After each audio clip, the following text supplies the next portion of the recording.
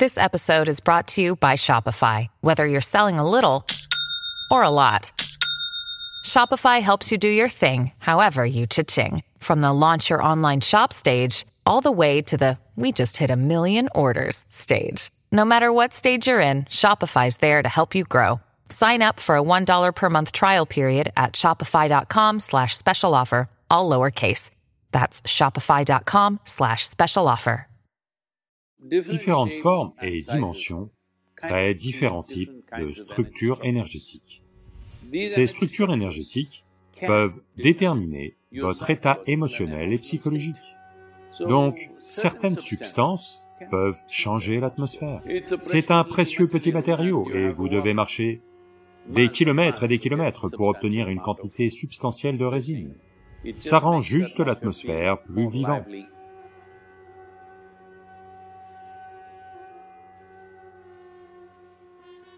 Cette question vient d'Ashley, à Memphis. Namaskaram Sadhguru.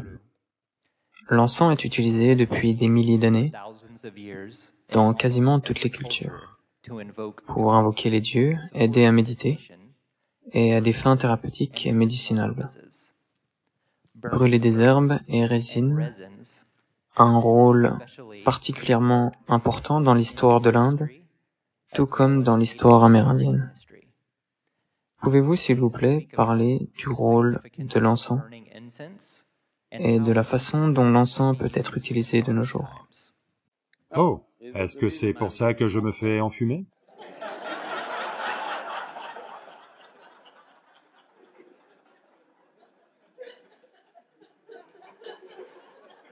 Et la question vient de Ashley.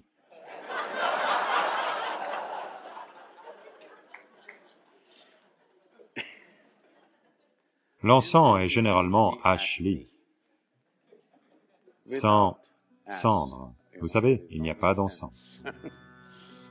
Eh bien, le rôle que cela joue, c'est que il y a certaines substances, lorsqu'elles brûlent, une chose, c'est qu'il y a un parfum, bien sûr, qui est plaisant pour les narines.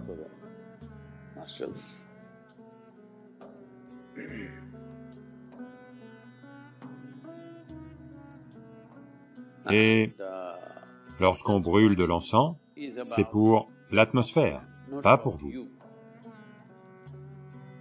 Car différents espaces, à l'intérieur en particulier, dans différents espaces, il y a différents types d'odeurs, d'une part, il y a aussi différents types de structures énergétiques qui vont apparaître, selon la forme et la taille de la pièce. C'est pour cela qu'une telle attention est portée à la forme et à la taille de la pièce. Dans la culture indienne, il y a toute une attention portée à la forme et à la taille de la pièce dans laquelle vous vivez. Parce que la forme et la taille de la pièce, d'une certaine manière, si elle n'est pas très bien ventilée, quand je dis très bien ventilée, des deux côtés, les murs sont ouverts et ça ventile. Dans ce cas, on se sent presque comme à l'extérieur. C'est autre chose. La plupart des maisons ne sont pas faites comme ça, parce que elles ont des voisins. Vous ne pouvez pas ouvrir trop de fenêtres. Trop d'ouvertures ne vont pas marcher, il y a le climat, il y a beaucoup de choses, d'accord?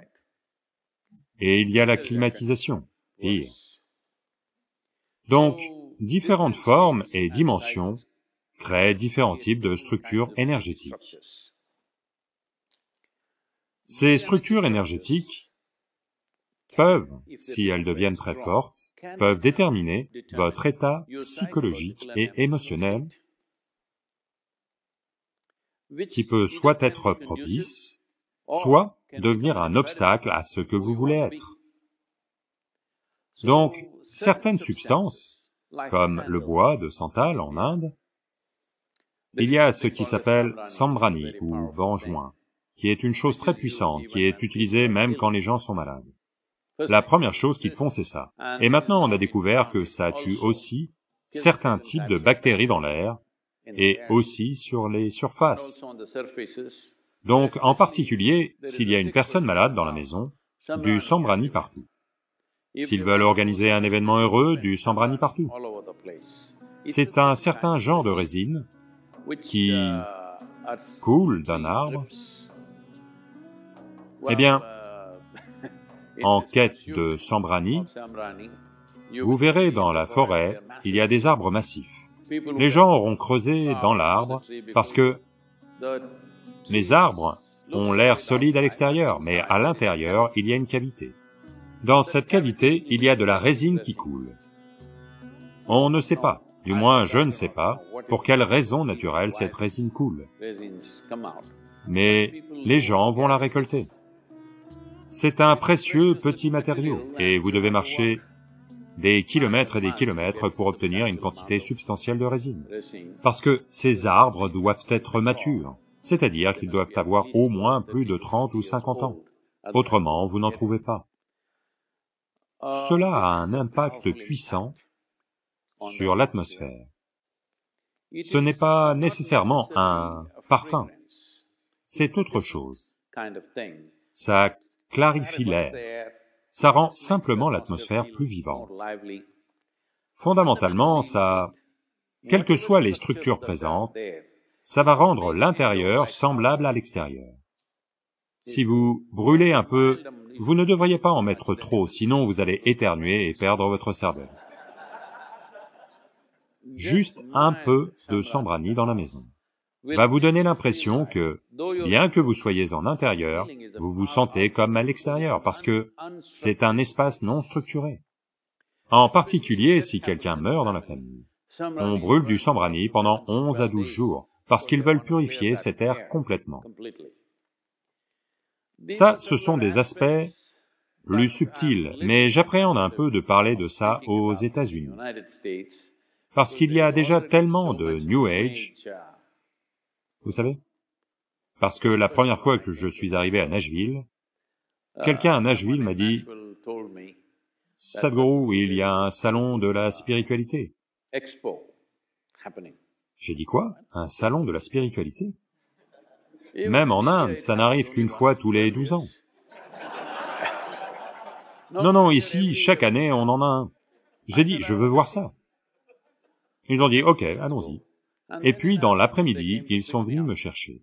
Et ils ont dit, Sadhguru, on a eu un créneau pour que vous parliez au salon de la spiritualité. J'ai dit, super. C'est la première fois que je suis aux États-Unis. Je me suis dit, un salon de la spiritualité? Et j'y suis allé. Une immense tente et... quand on est entré dedans, il y avait de la musique country à fond. De toute évidence, c'était un groupe qui ne pouvait trouver aucune autre scène rémunérée. Peut-être que dans la soirée, il y aurait des groupes plus connus.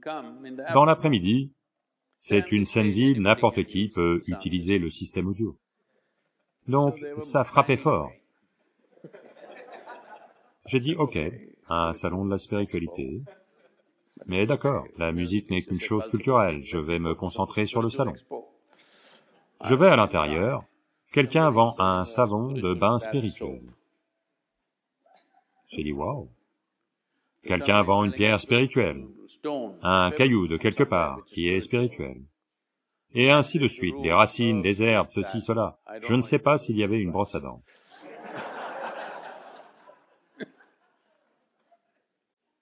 Alors je me suis dit, oh, c'est comme le chandi indien.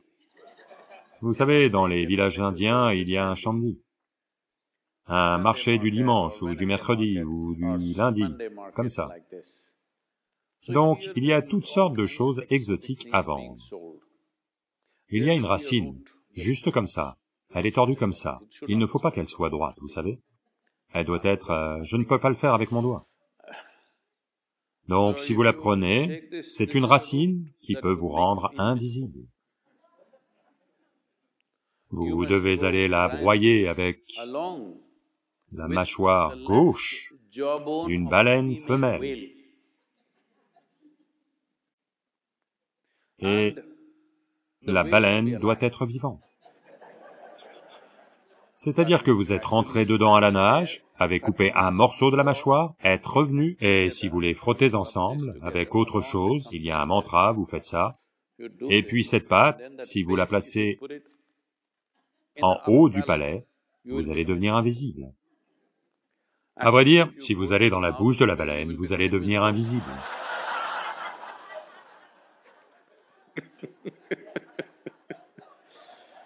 Enfin, là j'ai compris, oh, c'est comme un chandelier indien.